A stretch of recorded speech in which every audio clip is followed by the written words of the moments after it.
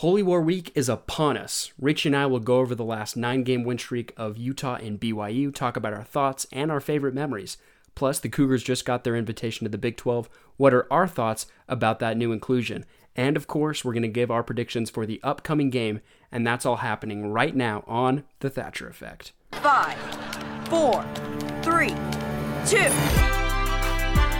You're listening to The Thatcher Effect with your hosts Nate Thatcher and Richie Osler. Well,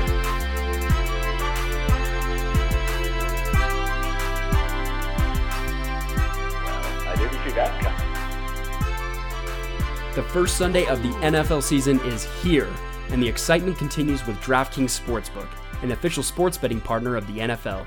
DraftKings is giving all new customers a can't-miss offer to celebrate the return of the NFL season. Bet just $1 on any football game this weekend and receive $200 in free bets instantly, no matter what. That's right, DraftKings Sportsbook is giving all new customers $200 in free bets instantly when they bet at least $1 on any football game. DraftKings is safe, reliable, and secure, making it easy for you to deposit and withdraw your money at your convenience. Download the DraftKings Sportsbook app now and use promo code TBPN to receive $200 in free bets when you place a $1 bet on any Week 1 game. That's promo code TBPN to get your free $200 in free bets instantly this week at DraftKings Sportsbook, an official sports betting partner of the NFL. Must be 21 or older, NJIN or PA only, new customers only. Restrictions apply. See DraftKings.com/sportsbook for details. Gambling problem? Call 1-800-GAMBLER or in Indiana, 1-800-9-WITH-IT. All right, it is rivalry week. So excited to be here. Big game day tomorrow. Richie, how you feeling? Are you prepped? You feel nervous? Oh, I'm so excited. I'm a little bit nervous, but I mean, it's a high pressure game. Who isn't nervous? I mean, I feel like every year when it's Utah BYU, no matter who's better, who's worse, it always comes down to some form of a final possession. It's going to be a good one tomorrow, I feel, so I'm going to be super excited. But, of course, it being rivalry week, we want to break down a little bit of Utah BYU. We asked you, Thatcher Effect fans, what you guys thought, your favorite memories of the rivalry.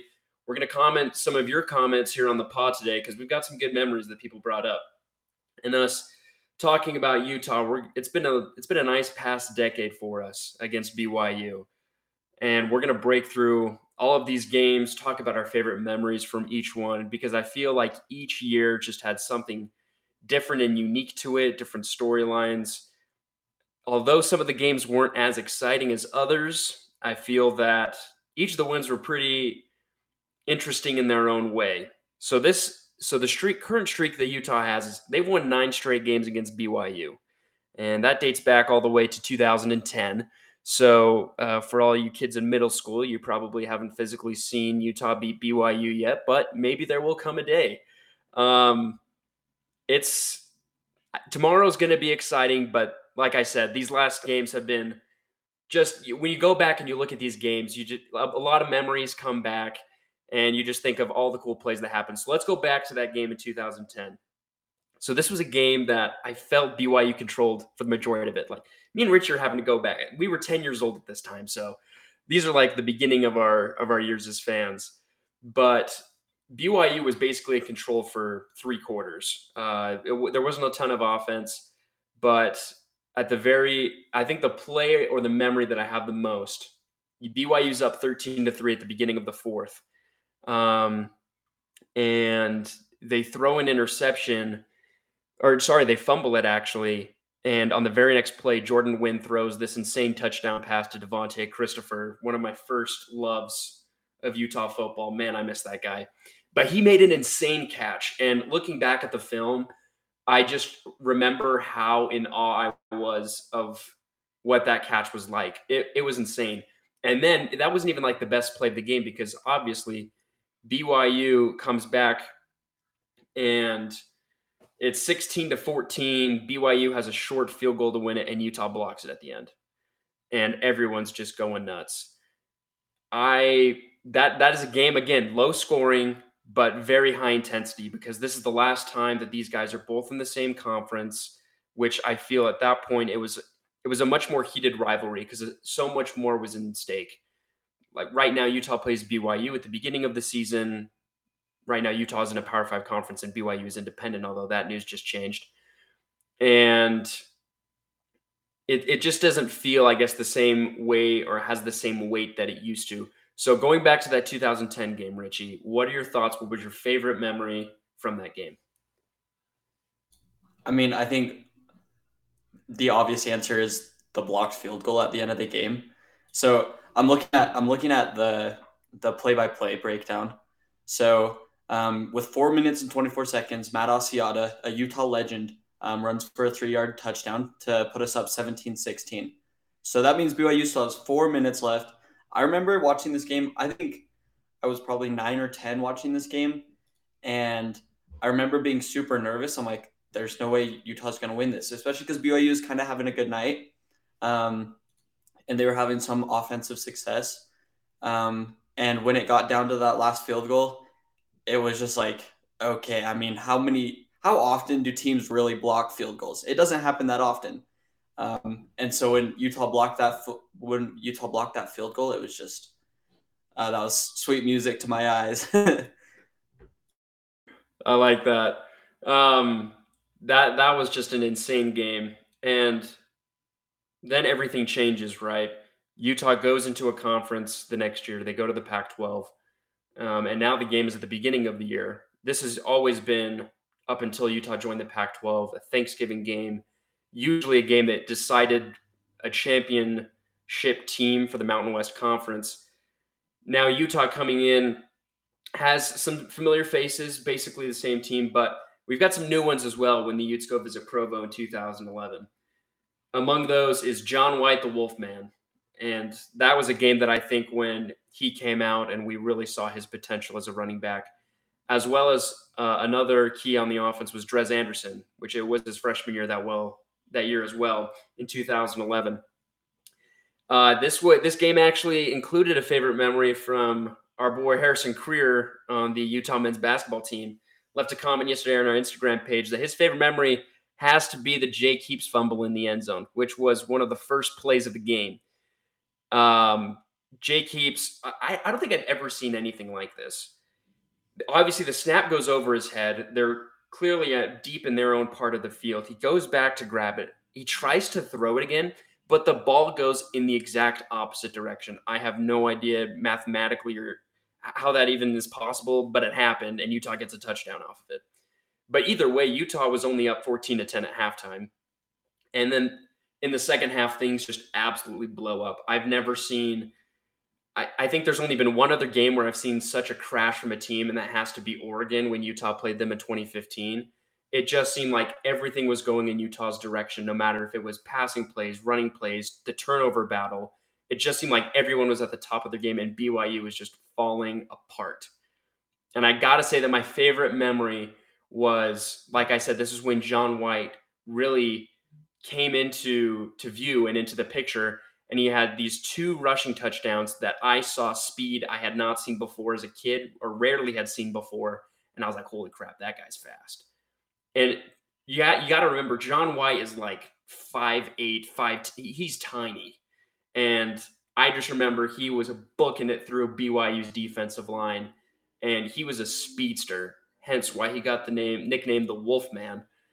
This is a game that's hard to forget as Utah fans because it was just so amazing and so rare. Like I said, these games are usually down to the wire. So what was your favorite memory from that 2011 matchup? This is probably the game I remember most vividly outside of like the most recent games. But I remember we had rebuilt our house, and so in the basement we didn't have any furniture. We just had 3 lawn chairs, and it was me, my dad, and one of our neighbors. And that first half, it was like a pretty good half. Like BYU we go into the second half beating BYU 14-10, and then we score 40 straight points. And I remember after every single touchdown, we would get up from our lawn chairs and we would run around the basement. And I don't know if like I can ever have a Utah football moment that is that good unless we win the Pac-12 championship soon. But honestly, that was just so sweet. I feel like that game kind of set the tone for the next couple of years. And, every time you had a conversation with BYU fans, the instant response was 54-10. And so, I mean, that was just a sweet game. That I feel like that game, out of all the winning streak, definitely stands out the most to me. Yeah, that's definitely for sure. Like I said, it's such an outlier game. And looking at where I was at that time, I was growing up in Arizona where all the kids around me were either ASU fans or BYU fans. And there was only one other kid at my school that was a Utah fan. And I remember placing a bet, and Richie knows this. I'm terrible at bets, but I remember placing a bet before the game that Utah would win. And I remember feeling kind of unsure. Like I said, it was just really back and forth in the decades before that. And I don't think I've ever had a better Monday at school than the week after that. And I think it's so awesome was I watched that game basically by myself for the first half. So I was literally like looking around the room trying to see like who understands what's like going on right now. My parents come back, and I just remember my mom and my dad just laughing the entire second half, like, what the heck is going on? And that, like you said, that's just a game that's easy to remember because these next few years are, even though Utah wins, they're rough games. 2012 is another one. The ending of that game is very hard to forget. This is a game that's back up in Salt Lake, and it seems like Utah has momentum for most of it. It seems like things are going pretty well. They catch them. They kind of feel, for me, they felt like they were in control in the fourth quarter. And then Riley Nelson and that BYU offense just look poised in that fourth quarter and ready to strike. And they take it down the field, and they have a shot at being able to basically tie this game and send it into overtime. Now, I remember that there were so many, I don't think I've also ever seen this in college football, so many how do you say it, like restarts for a play or do-overs for like a game-winning or game-tying play. BYU, I can't remember, was it a pass that like dropped and the game was over, or was it a missed field goal? So it was a pass, and they missed the pass, but it landed inbounds with 1 second left. So they had the chance for a field goal, and it was like a 51-yard field goal.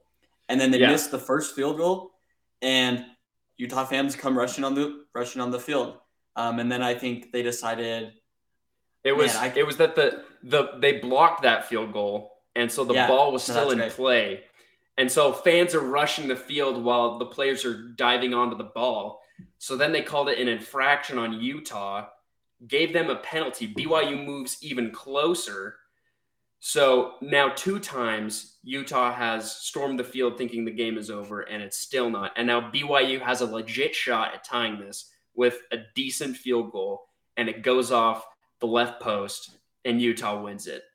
I don't think I've ever seen anything like that again.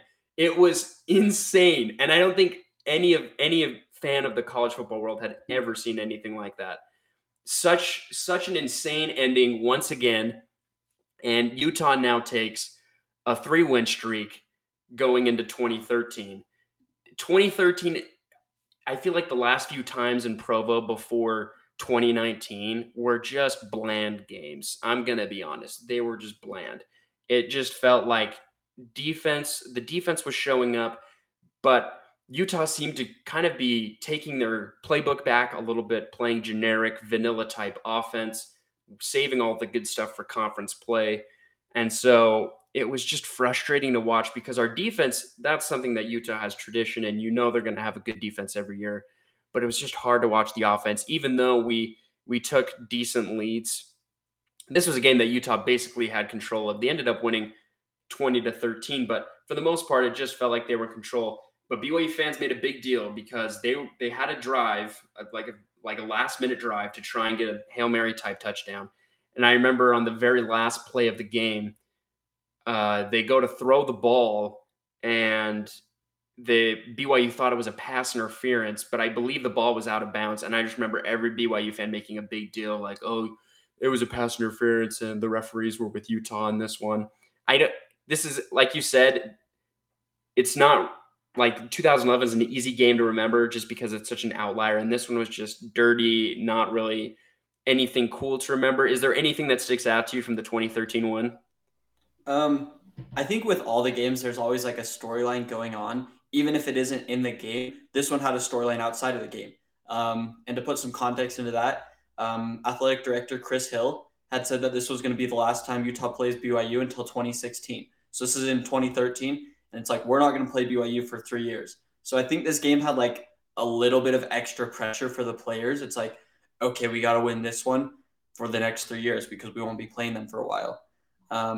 So I think that context kind of made it interesting. But like overall, I feel like the game wasn't, I mean, it wasn't a high scoring game. It was just kind of an average game. Like you said, that was also an interesting time when Chris Hill came out and said that there was going to be a hiatus between Utah and BYU. Again, this is such a staple matchup in the state and in West Coast football, I feel like. And when Utah takes that 2-year hiatus with a win, I didn't really miss playing BYU because I just think at that point, going into 2014 was kind of a turnaround year for Utah when they started getting back into how Utah football is today. Again, that 2012 and 2013, those 2 seasons were 5-7 seasons for Utah. They're just trying to push themselves into a Power 5 conference and levels of recruiting, different gameplay. And 2014 was a year where they're starting to get back to play like Utah, and now in a Power 5 conference, and they're starting to beat opponents that have such, they're just higher level opponents right now. Utah's beating USC, they're beating UCLA, Oregon's. So now the next one's a very, very interesting storyline. It was 2015, a year that Utah started the season off so well. Again, they went 6-0, and that included just a thrashing of Oregon in Eugene.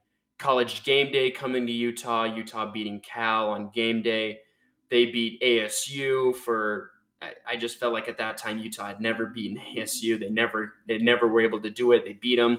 Utah's number 4 in the country basically halfway through the season. And I'm thinking, holy crap, is this real? Like, is this going to happen? But Utah had the typical November slump. They went down, but they still had a really good season. And there were talks probably 2/3 of the way through that 2015 season that Utah might play BYU in the Las Vegas Bowl.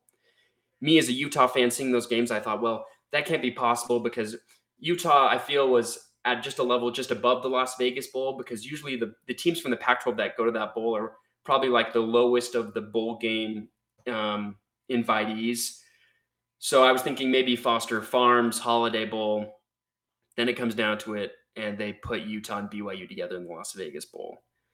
My personal opinion, I don't know if this is a hot take or not, I think it was because of TV. I honestly think you now have a rivalry in a bowl game. So basically 2 teams from the same state. You never see that as well. And ironically, the very same day, that morning, Utah basketball is playing Duke in Madison Square Garden, also on ESPN. What were your thoughts when you found out that Utah was going to be playing BYU, not in a regular season game, but in a bowl game? I mean, that was crazy because that's also the first time Utah and BYU have ever played at a neutral site. So I was fortunate enough to be able to go down to Las Vegas and go to that game.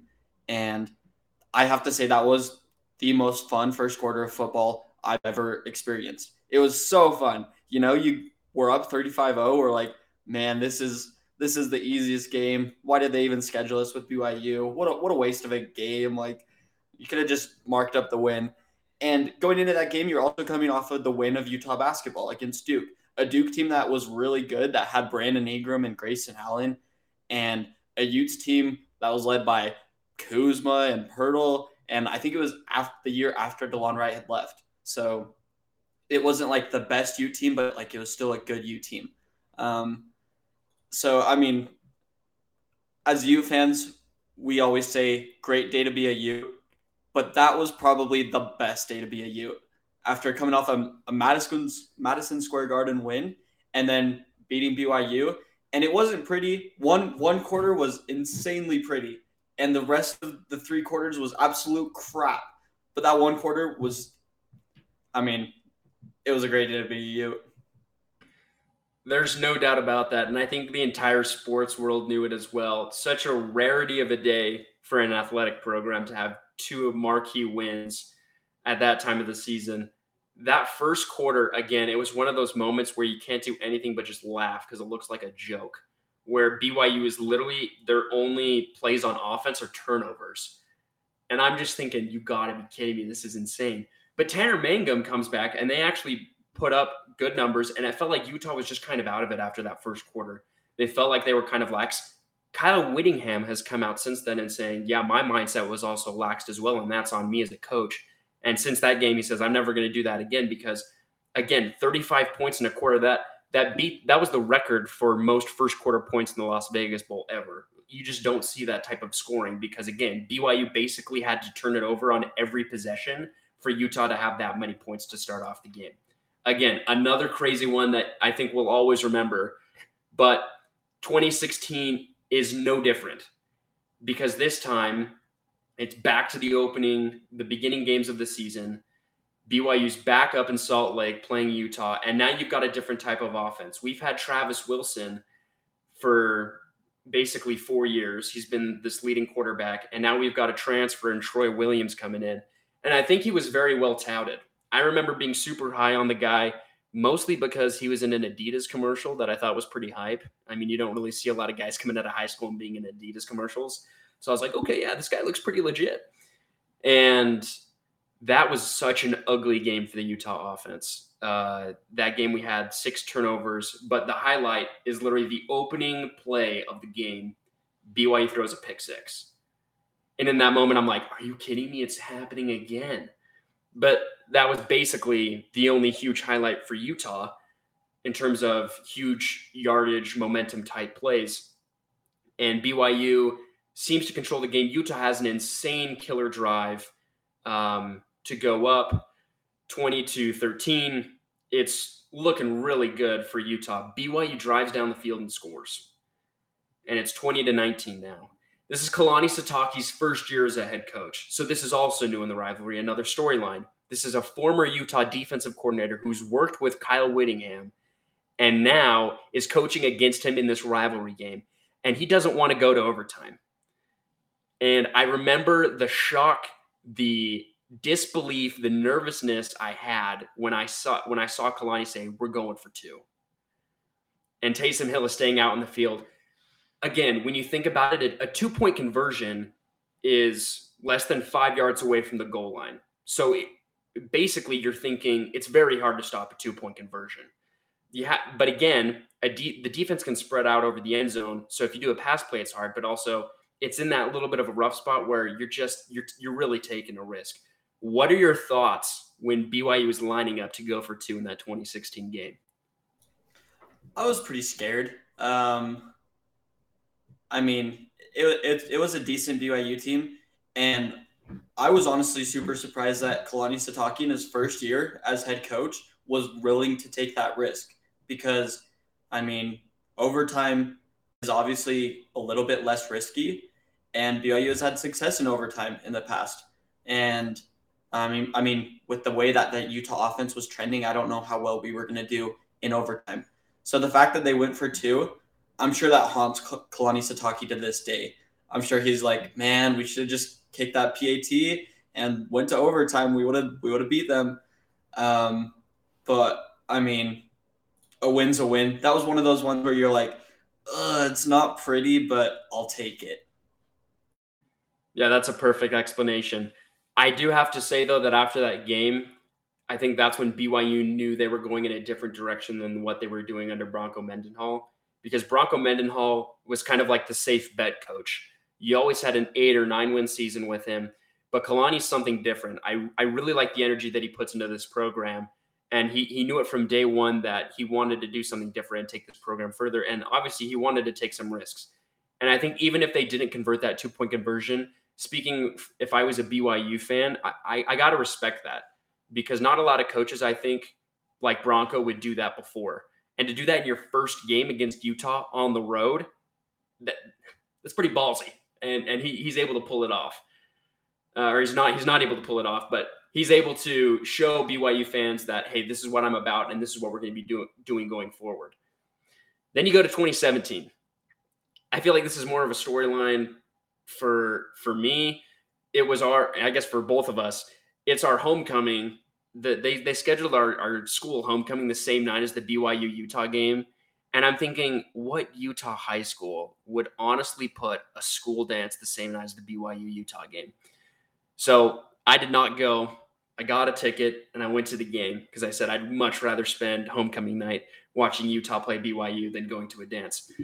And that game was also very ugly. I felt like it was just exactly like the 2013 game in Provo. Now you have a new quarterback, a young man, Tyler Huntley, who's basically took over Troy Williams' job when Williams is still with the program. So Whittingham sees this guy as the future quarterback for the program. Zach Moss seems to be a running back that also will stick around for a while, but both of these guys are young. I think the one huge offensive star at this time was Darren Carrington, who was the Oregon transfer. That was very surprising because he was the guy that ruined Utah's season, literally just the season before on a last-second touchdown against us that took away our chances of going to the Pac-12 championship. Now he's with us, but we know what he's about.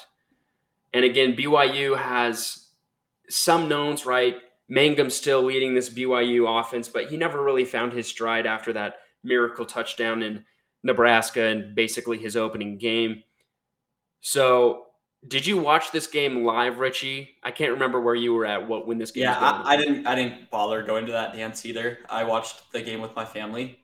I mean, why would you go to a dance when you could watch BYU or Utah beat BYU? I thought it was interesting. You said, Tyler Huntley definitely wasn't the Tyler Huntley we saw the next couple of years, but he also had an insanely good game. He had a career high 300 passing yards that game, was 27 of 36. He had a career high 89 yards rushing, and he had a touchdown. And I feel like Tyler Huntley, with the help of the receivers like Darren Carrington, really, that's kind of when I feel like that was the game you knew, like, okay, this is going to be the guy for the next little bit, even if he did have some struggles, later in the season. But what stuck out to me that game was Utah's defense, as always. Utah's defense was solid. So to end the third quarter, we're up 13. Late in the fourth quarter, BYU scores a touchdown, making it a 6-point game. And our defense just was really solid. And we forced three incomplete passes, and we regained possession, and we claimed the victory. I think a lot of what has been so successful for Utah over the years is our defense. And I feel like it's more evident in the BYU games than in any other game. Just looking at so many of these games, like how many games have been decided by turnovers or by, just by every type of turnover, by fumbles, by incompletions. And Utah's defense it's carried us so far. Yeah, I absolutely agree. That was a night when the offense was working well, except for when they went to the red zone. And that's why I think it was such a close game as it was, is because they just had to kick field goals instead of score touchdowns.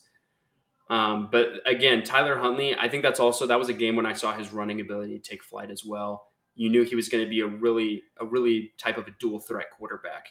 And at that time, running was more of his dominant trait as a quarterback than his passing was. But that definitely changed over the next few years. 2018, another crazy storyline going into this game. Utah has won the Pac-12 South. It's now the end of the year game again. So now this is the final game against BYU.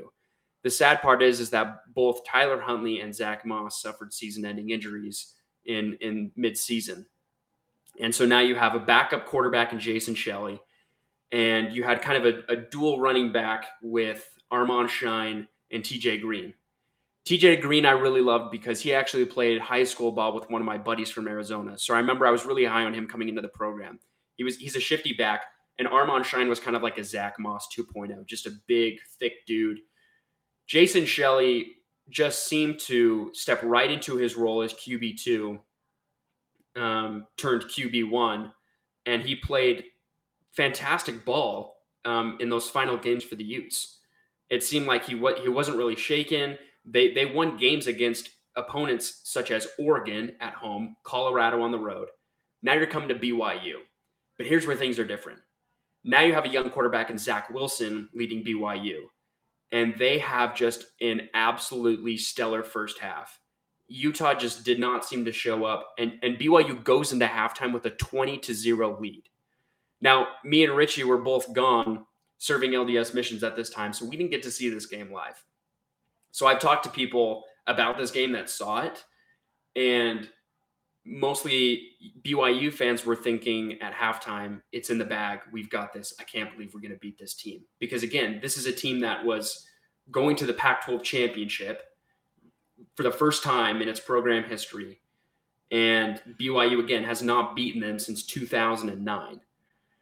So, Richie, have you talked to anyone from people who saw this game at the half? What were their thoughts going into that third quarter? So, I was on my mission, right?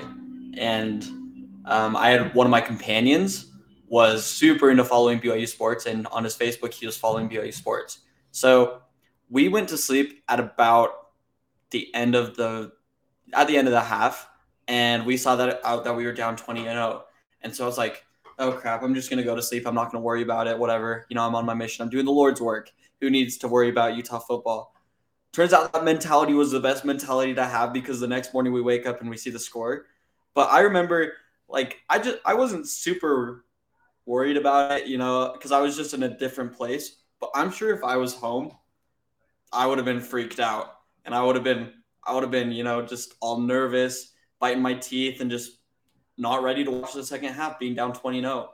And what's crazy, even crazier to me in that game, is at the end of the third quarter, it was 27-7.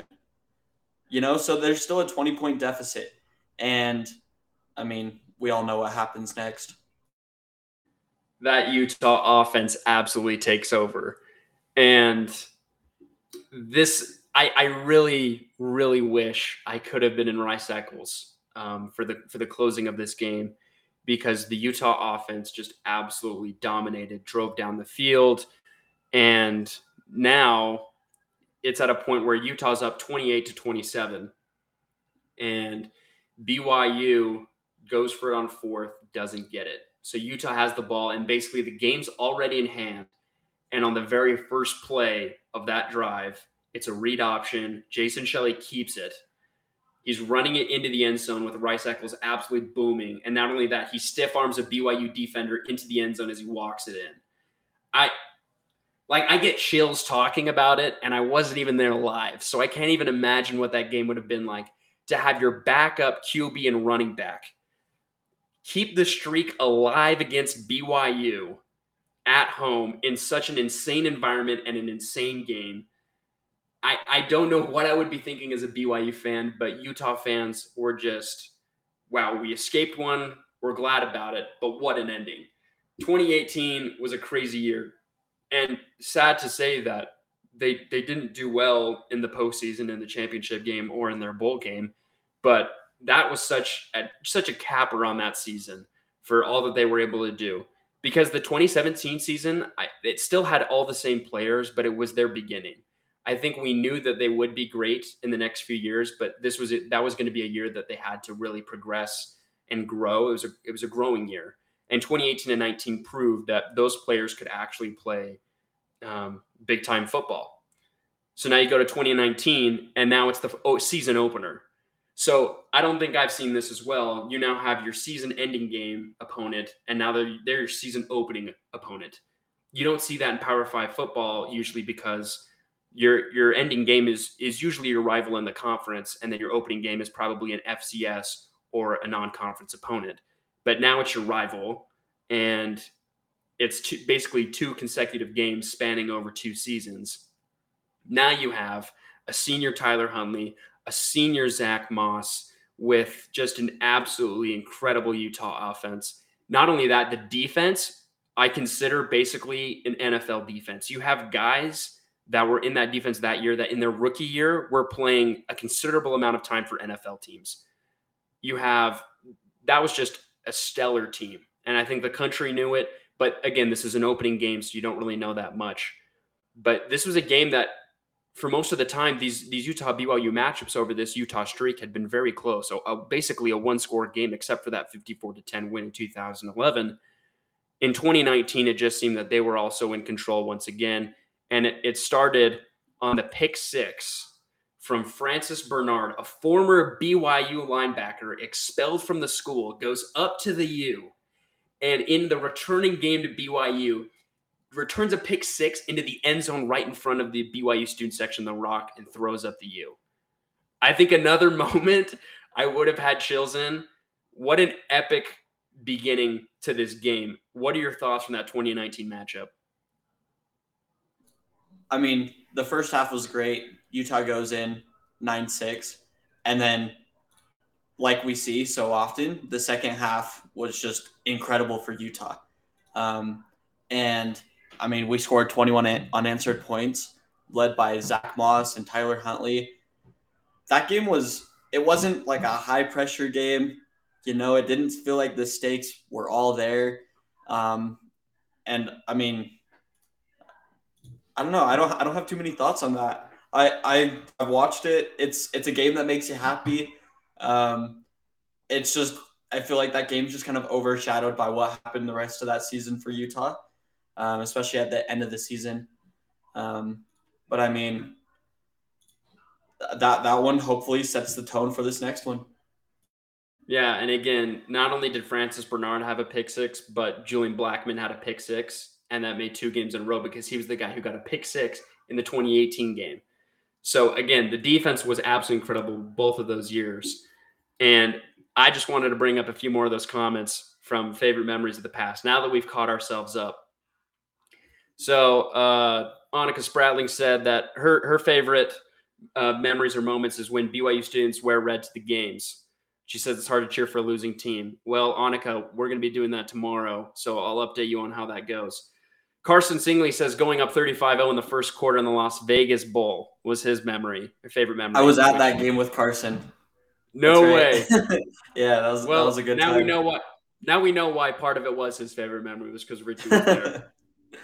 Charlie Kane had 2 favorite memories. He says it's got to be the pick six streak, which I have to agree is a very good memory. BYU has turned the ball over 29 times during this streak, and 9 of those have been returned for touchdowns, which is pretty insane when you think about it. He also says that the field goal block in 2010 was also his favorite memory. Now, as some people say, you know, I don't really care anymore about this rivalry. You know, it doesn't really mean that much to Utah anymore, which is true because, say, for example, if Utah does lose tomorrow in Provo, that doesn't affect their chances of winning a Pac-12 championship because that doesn't go on their Pac-12 record. Going into tomorrow in this matchup against BYU, do you think it matters? Why or why not? So I do think it matters.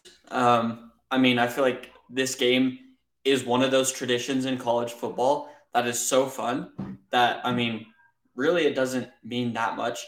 But if you watch it, you love to watch it, and you love to see what's happened over the years between these 2 programs. You love how much BYU fans hate Utah players and vice versa. It's incredibly fun to watch. But I also think that this next year is important because this game this week is important because we take a 2-year hiatus after this game. And then after in 2023, we'll play them again until probably 2028. But right now, we haven't lost to Utah in 4,304 days. And imagine what happens if we beat them on Saturday and then go 2 years without playing them.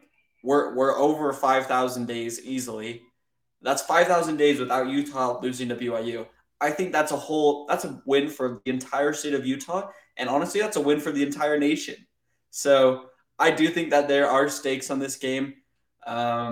It might not mean as much to Utah fans and players as it has in the past, but I mean, it's the Holy War. Yeah, it definitely still means something. And actually, ESPN just came out and said that they don't want it to call it the Holy War anymore. So we're going to have to figure out a new name for it. But I love that name, I'm going to be honest, even if they do consider our team the unreligious team. This is a game that basically has the same 2013 implications, right? Because Chris Hill said that they weren't going to play BYU for a few years. we're going to be taking another hiatus because Utah is substituting that BYU game for a Florida home and home matchup, which I think was an excellent part on their scheduling to play an SEC team, as much as good as the BYU game is. Again, we've got so many storylines going into this game. 2/3 of this Utah roster has not played in a Holy War. Very interesting. So again, I think they won't really know what it's like until they'll step into LaVell Edwards Stadium and really see what that team is like, and basically what that environment is like. Because if you think about it, a lot of our defensive starters and young guys played in front of no fans last year.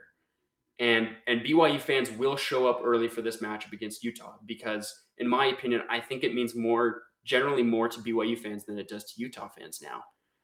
You have another storyline with Britton Covey, who was able to play in that 2019 game, but he was injured, so he didn't play a lot. So this is his first time, and most likely his last time, playing in LaVell Edwards Stadium, a stadium he dreamed about playing in growing up because he was a diehard BYU fan, and his house is literally just minutes down the road from the stadium. And now he gets to play against his favorite team growing up, but now he is their rival. His family, who has season tickets to BYU, will be going to that game, but wearing red. There's just so many different storylines going into this game. And then, of course, today with the big news that BYU will now join the Big 12 as one of the 4 new teams that will go and replace Texas and Oklahoma. A little off track right here. The Big 12 news is very exciting for BYU. You know, whether you hate him or you like him, this was a good move for the program, and I think the athletic department as a whole. I think especially for football, this is going to change the game. I think it's going to up recruiting, obviously up their schedule in terms of difficulty, and I think this is just an absolute win for them. And they joined the Big 12 along with UCF, Cincinnati, and Houston, who have also had pretty good seasons throughout this past probably 5 to 10 years to really show that they can play with the big dogs. What do you think of that Big 12 expansion with BYU now joining today? I think it's great for them. As far as the football conference, I don't think that the Big 12 is, I think out of the Power 5 conferences, they might be the lowest. They might be the worst out of the Power 5 conferences.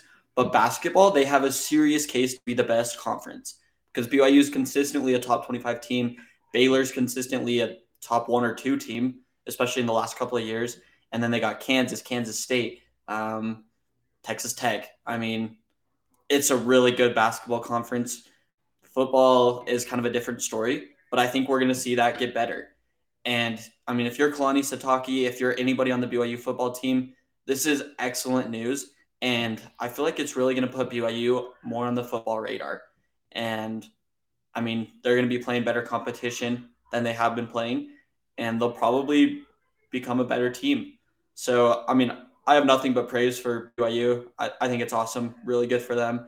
And I ultimately think it makes the competition between BYU and Utah even more interesting because now you're representing the Pac-12 and the Big 12, and you're representing these 2 conferences. And as you represent them, I mean, the stakes kind of increase. So I think it's awesome. And I think this looks better for Utah as well when they play BYU in the future, because now it's not only an independent team that is looked over as kind of like a G5 type of team, but now you're basically playing a Power 5 team in a non-conference game, which will up their resume if they have a good team one year and are trying to make it to the hopefully extended playoff one day. So to close it off, we're going to go with predictions for tomorrow's game, kicking off at 8:15 p.m. in LaVell Edwards Stadium on ESPN. I'll go first. I've been listening to both sides of the story this week. As mentioned before, I have a job at BYU TV broadcasting, so I'm able to listen to their show Sports Nation talk about the game. But I'm also a huge fan of Bill Riley on ESPN 700. I'm able to listen to his side of the story and just talk about what they feel about going into this game. Looking at like stats on paper, Utah should take this one pretty easily. I think they have a really deep team this year. Like Kyle Whittingham has said many times before, this is probably his deepest team he's ever had as a coach at Utah. BYU had a fantastic season last year, and I honestly believe that if Utah played BYU in last year's COVID 2020 season, they would have lost. Such a great team, a powerful offense, and just a great defense, a great group of guys last year for BYU. Now you've got turnover, but it's not a huge amount of turnover, but it's turnover in positions that were very critical for your team last year when you were very good. Most notably in Zach Wilson, who is now the Jets starting quarterback. You replace him with Jaren Hall, who had a very good second half against U of A, but it's not Zach Wilson. Again, you had to replace some guys on the O-line, and the defensive secondary looked to struggle a lot against U of A. And that's going to be really interesting to see how Utah will play their offense against BYU come tomorrow, because I think that's going to be the key, is the Utah offense versus the BYU defense. How much can they take advantage of that secondary, and how much are they going to pass? Because I think Kyle Whittingham used Charlie Brewer a lot in that Weber State game, more than he was comfortable with.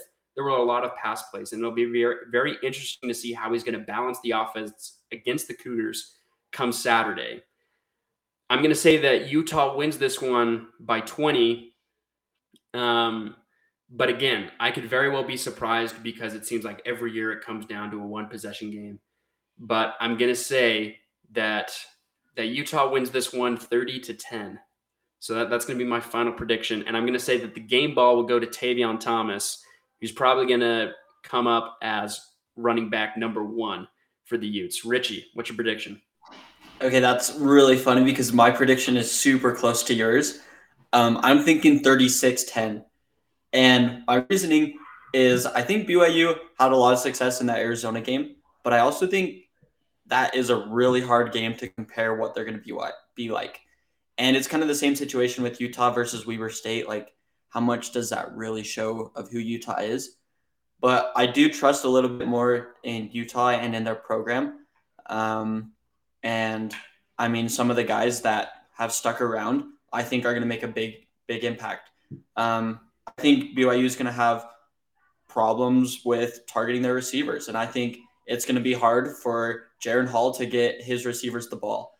I do think BYU's run game is going to be successful because I'm pretty high on both of their running backs. I think they're both really good, and they both have different skill sets that are going to be useful in this game. So it'll be up to Utah's D-line to kind of shut those guys down. Ultimately, I kind of think Utah is going to get into this game by their defense, and then we're going to take over this game with our offense, because that's just how Utah works. Is our defense gives us momentum going into the offense, whether that's in the form of a turnover or just a really good stop. I think that's what gets our momentum going. And then once our momentum's going, our offense will just kind of click. I'm really confident in our experienced quarterback, Charlie Brewer. He's played in high-pressure games. This is just another high-pressure game, and I think he'll do great. I think Utah really wants this win, and I mean BYU obviously does too. But I'm taking Utah 36-10. Final prediction. I like it. Great minds think alike, and I think Utah is always going to be a safe bet as long as the streak keeps going. So we're excited for tomorrow. Like I said, tomorrow 8:15 Mountain Time, ESPN kickoff in LaVell Edwards Stadium. Let's see how the Utes do. We're gonna tell it like it is next Friday and see what happens. Until then, thank you for tuning in this week. We'll see you next week, guys.